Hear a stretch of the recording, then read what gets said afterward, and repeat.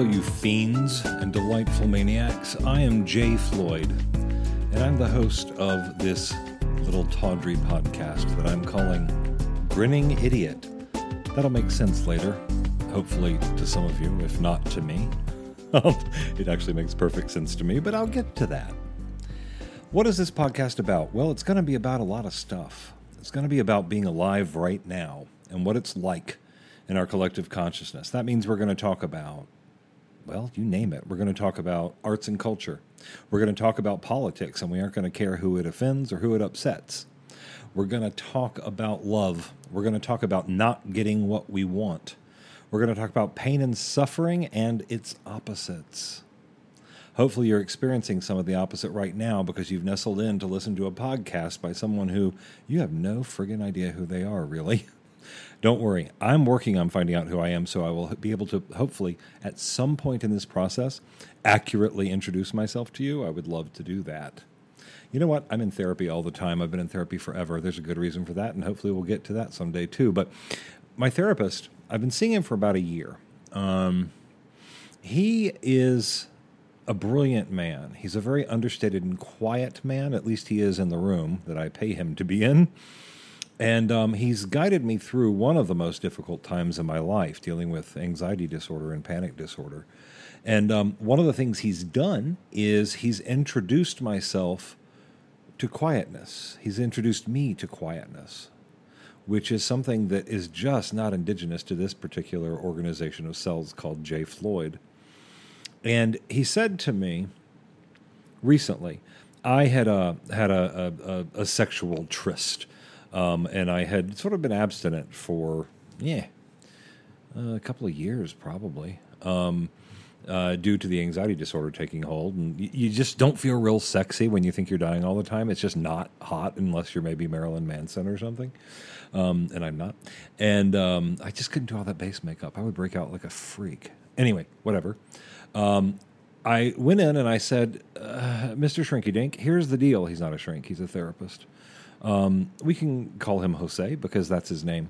I said, Jose, I got laid the other night, and that hasn't happened in a while. And something that I noticed was every step of the way, I have a constant directorial monologue going on in my head. Now, I am a trained director. I went to NYU's film school. I'm a screenwriter and director by avocation, not vocation, and it's natural that I have some sort of dialogue going in my head. That's sort of normal, maybe.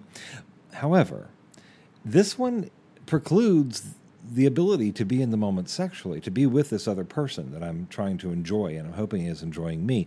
But I'm constantly wondering, is this okay? Is he touching me there? Is that okay?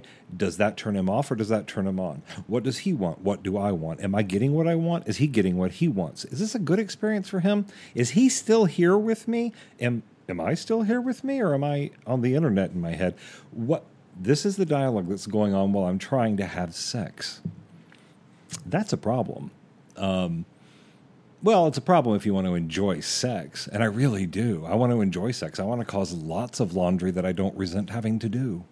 And so I said, I told my therapist, I said, I just noticed this performance that's constantly happening, and when I look back through my life, I'm not sure that voice, that dialogue, hasn't always been there. And he looked at me and without a beat said, Jay, you've been performing in this room since we met. Yeah. See, I pay him to say things like that to me. If you said something like that to me, we'd have to have an argument. But since I pay him to say things like that to me, I can't really be pissed off about it. I just died laughing because that's my reaction to brazen, ugly truth. I just die laughing. And I was like, oh, so I'm performative all the time. Now, I did have to contradict him in that when I first met him and I was in the peak of anxiety, it was really hard to just get to his office in Los Feliz, which was very close to where I lived. It was really hard to just get there because my body was vibrating with anxiety all the time and my mind was racing with negative and catastrophic thoughts. And I had physical sensations that literally felt like I should be at the hospital, not in a therapy office. And when I first met him, I was grieving my mother a good deal, and I didn't know it. And I was grieving what I perceived to be dead dreams, which, I'm 53. They came a little, the realization that life isn't how I planned it came a little later for me maybe than it should have. And I said to him, those sobbing sessions when I first came in this room, when I first got to this room, where I literally, in one session, I was crying so hard, he didn't want to let me drive afterwards. He said, "Are you sure you're okay to drive? Is there a ticket for driving while hysterical? Because if so, I probably would have gotten it that day." And I said, "No, I'm okay. I've gotten my legs back under me. I can do it." And by the way, I slept for the first time all the way through the night that night. It was something apparently that really needed to get out and made room for something more peaceful. But this idea of being in a constant state of performance has stuck with me. And I realize that the way things are right now, and it's probably human to want to put your best face forward. I mean, there are times when you have to perform, but not to the exclusion of ever getting to know yourself. So why am I telling you all this? Well, first of all, I'm telling you, you're in good hands because I'm in therapy. Secondly, this idea of being who you are is probably the gateway to a deep sense of satisfaction with your life. And I don't mean a euphoric sense of satisfaction. See, we've become such a consumer culture, such a Costco culture, that we think that big and more and exuberant, everything has to be superlative, or it's not something we care about, or we must be falling short. Everything has to be, oh my God, this word, amazing. Everything has to be amazing. This is a major peeve of mine, y'all. This drives me crazy. People talk about a bagel being amazing. If you're amazed by a bagel, seriously, you need help. There's something wrong with being amazed by a bagel. Being amazed by a sunset, being amazed by watching a child walk for the first time, being amazed by watching, Meryl Streep perform. These are things that are actually amazing. Bagels aren't amazing, but that word gets so abused. In this time where everything has to be so superlative, I'm wondering if together we can't explore in this podcast, and I'm wondering if we can't explore what it means to be gently and peacefully fulfilled by living. Now, I'm expecting that most of the audience, if there is one, for this podcast is going to be in the United States, and it's going to be here in the year 2019 that it starts. And so we got to start where we are. And where we are right now is fractured. It's happening all over the world, but I can only really speak with firsthand experience to the way it's manifesting itself here in the States. Politically, I don't even know if it's politically anymore. I think we have like a soul wound that is coming to the surface. I think that, people talk about the American experiment, because our kind of democracy was considered experimental, or could be considered experimental, because it is a constantly evolving thing. That's why we can actually amend our Constitution if we need to, and we're going to need to, by the way.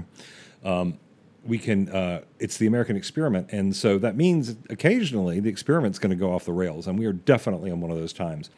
When the current occupant of the White House, now I'm not going to make any bones about it, if you are a conservative person who believes in the lies of Donald Trump, then you're going to have a hard time listening to me, and I probably will have a hard time listening to you. If you're a conservative person who has reasons for supporting this current administration, and you have a good reason for it other than something based in his lies, then maybe we could talk. And that's what I'm hoping we can do here. I'm hoping that throughout the course of this podcast, the basic theme is going to be failing, falling flat on your fucking face, getting up, learning from it, gathering the strength and wisdom that comes from deep, honest introspection, and moving back into hopefulness. Now, I say that to you not as a wizard or as an expert. I say that to you as a person who has had to do it more than once in his life, and recently had to do it to save his life. That, like, the second time in my life I had to, like, really get through something. I'm a sober person. I've been sober for 23 years. I was a meth addict for 4 years in my late 20s. And I've been sober for 23 years. I used the 12-step programs that we all know about to do that. I'm just trying to decide if I broke the anonymity thing. The level of press, radio, and films. No, this is a podcast. This is like a diary journal, so I don't think it's wrong for me to... So I'm just going to leave that in. And if the AA warlocks want to come suck the blood out of me while I'm sleeping, well, at least I hope they're cute. All right. So getting us back to a sense of hopefulness or an understanding of hopefulness is what I hope to do together on this show. That's why any topic is kind of fair game here, because the topics we're going to talk about are going to have rough edges. They're going to have difficulties in them. They're going to have funny elements. They're going to have tragic elements. Like I said, we're going to talk about sobriety. We're going to talk about mental health. We're going to talk about arts and culture. We're going to talk about politics. And we're going to talk about things that enrich our lives. So, that said, I keep flashing back to, you brought up sex and you kind of just stopped talking about it, and that's anti-orgasmic, isn't it?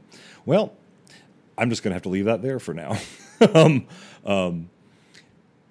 When I started thinking about what I wanted to talk about as a short introductory podcast, I started looking for quotes about hope, because I love quotes from people who are smarter than me. And I came across a few by Oscar Wilde, who I happen to adore. And here's something Oscar Wilde gave us. Most people are other people. Their thoughts are someone else's opinions. Their lives a mimicry. Their passions a quotation. That was Oscar Wilde. Their passions a quotation. That is chilling to me. That passage calls me personally to really look and see, where are my passions quotations of other people's passions? Or do they come from deep inside of me? Are they of me? Because I do believe, ultimately, the whole purpose of having a body in this lifetime is to move around, this planet and try to find ourselves and express it.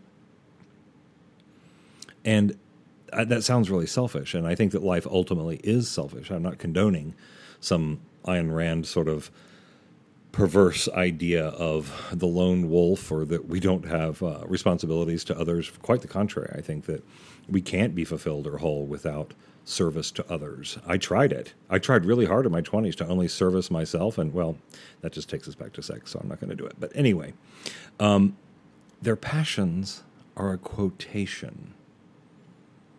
So, we find ourselves in challenging times, don't we? Very, very challenging times.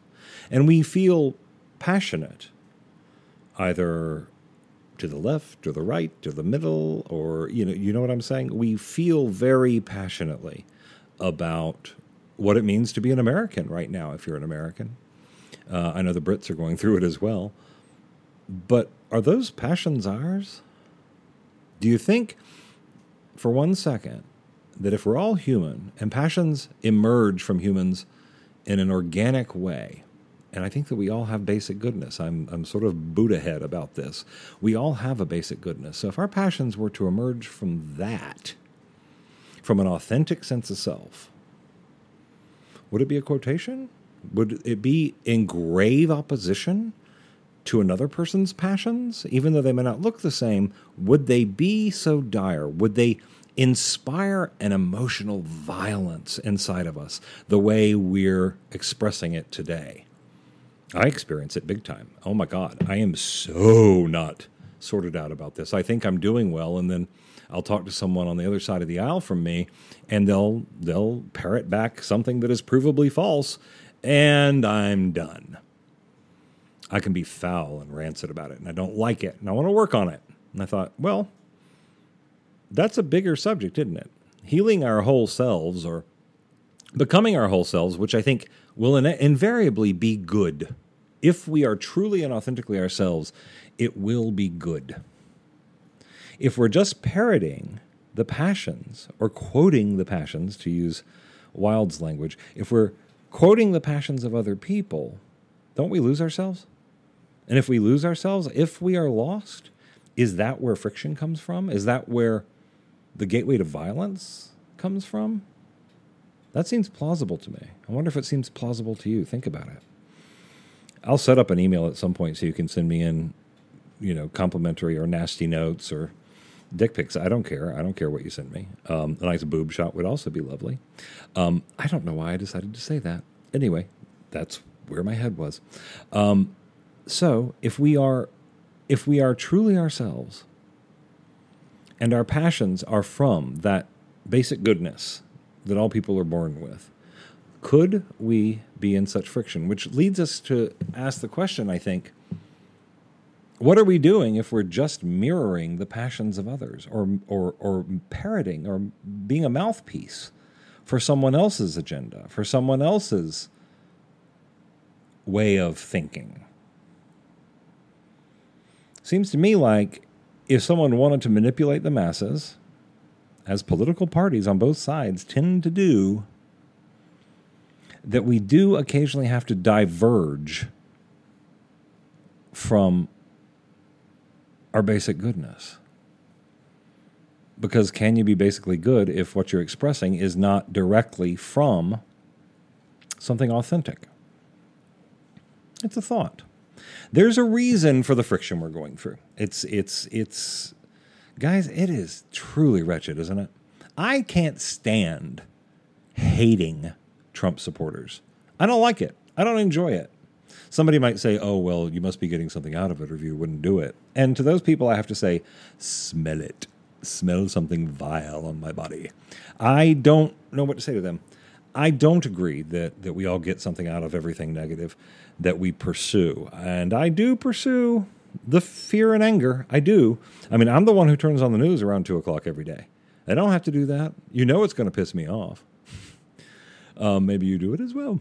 So how do we heal this? How do we come back together? Now, I've come to believe that we might be heading towards violence in this country. Not that we aren't already a violent country. I'm not talking about we used to have fire drills in the 70s when I was in school, and now they just have mass shootings. We are a violent country, but I'm worried that we're heading towards something, a crescendo of sorts, because it doesn't seem like either side is willing to acknowledge that we're all part of a similar experiment, a similar idea, and that we're all in it together. That has just gone for the moment. I knew when this idiot buffoon, oh my God, what a freaking moron this guy is. I knew that he was going to be divisive. I knew that he was going to be unusual. I knew that he was going to cause change.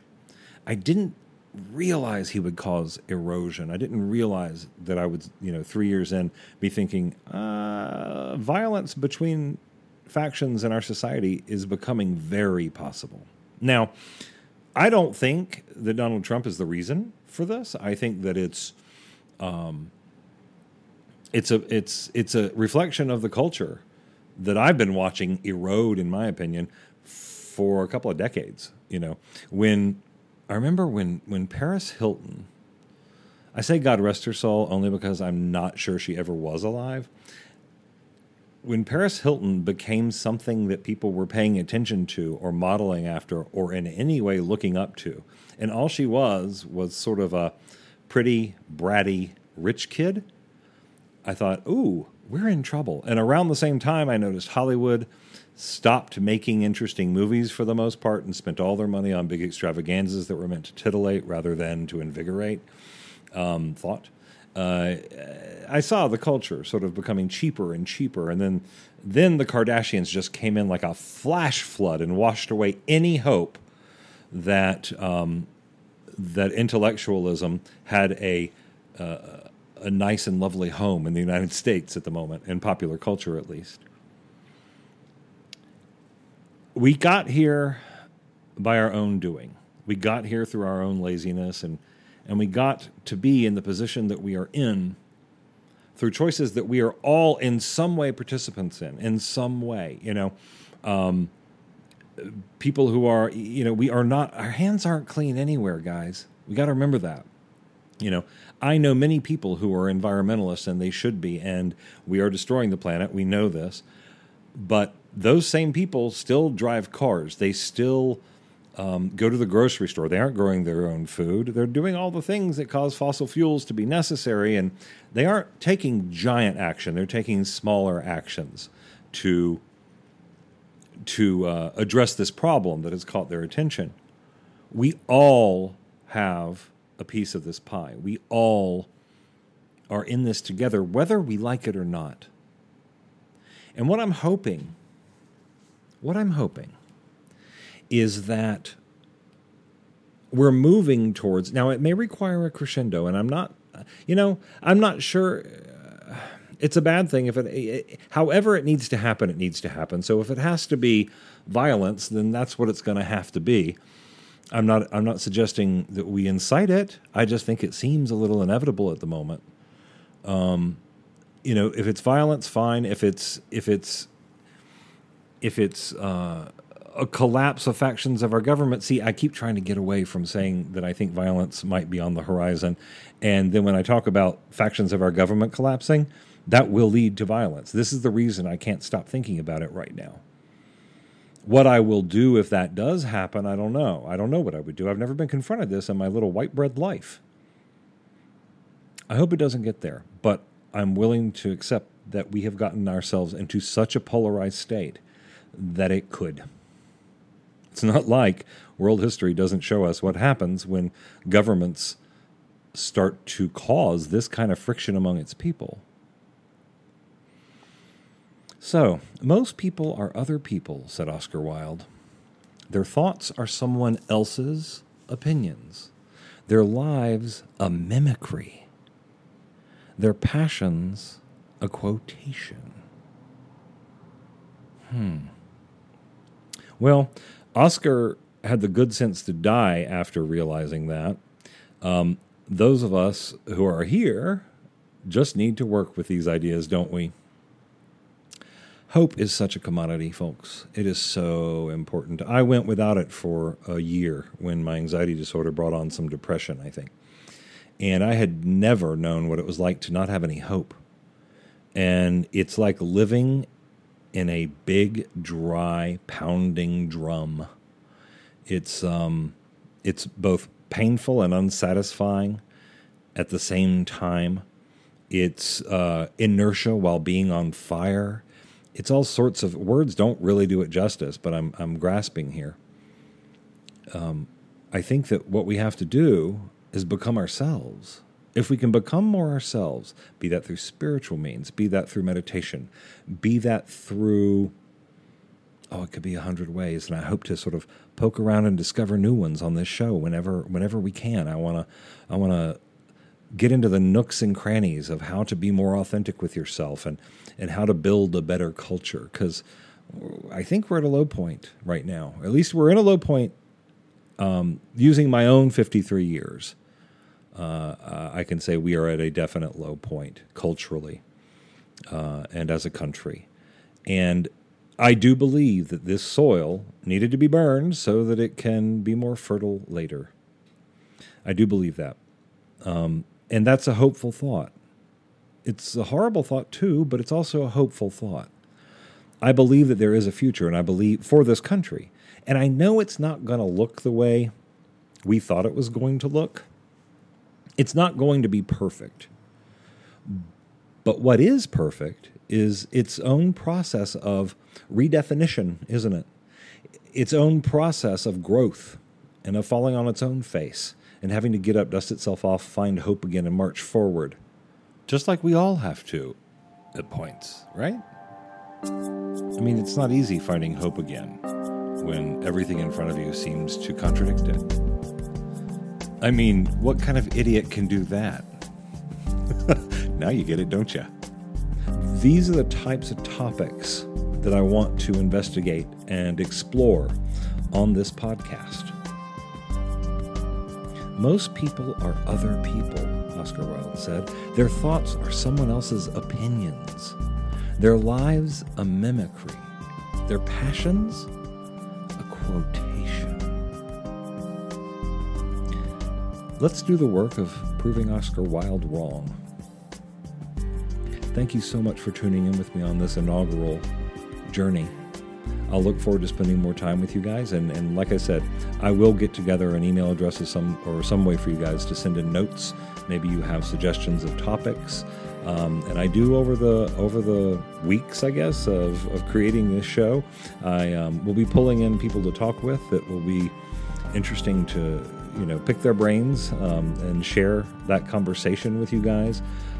This show really could go anywhere, and I'm glad to be willing to go wherever it needs to go, because I really am a hope fiend at the end of the day.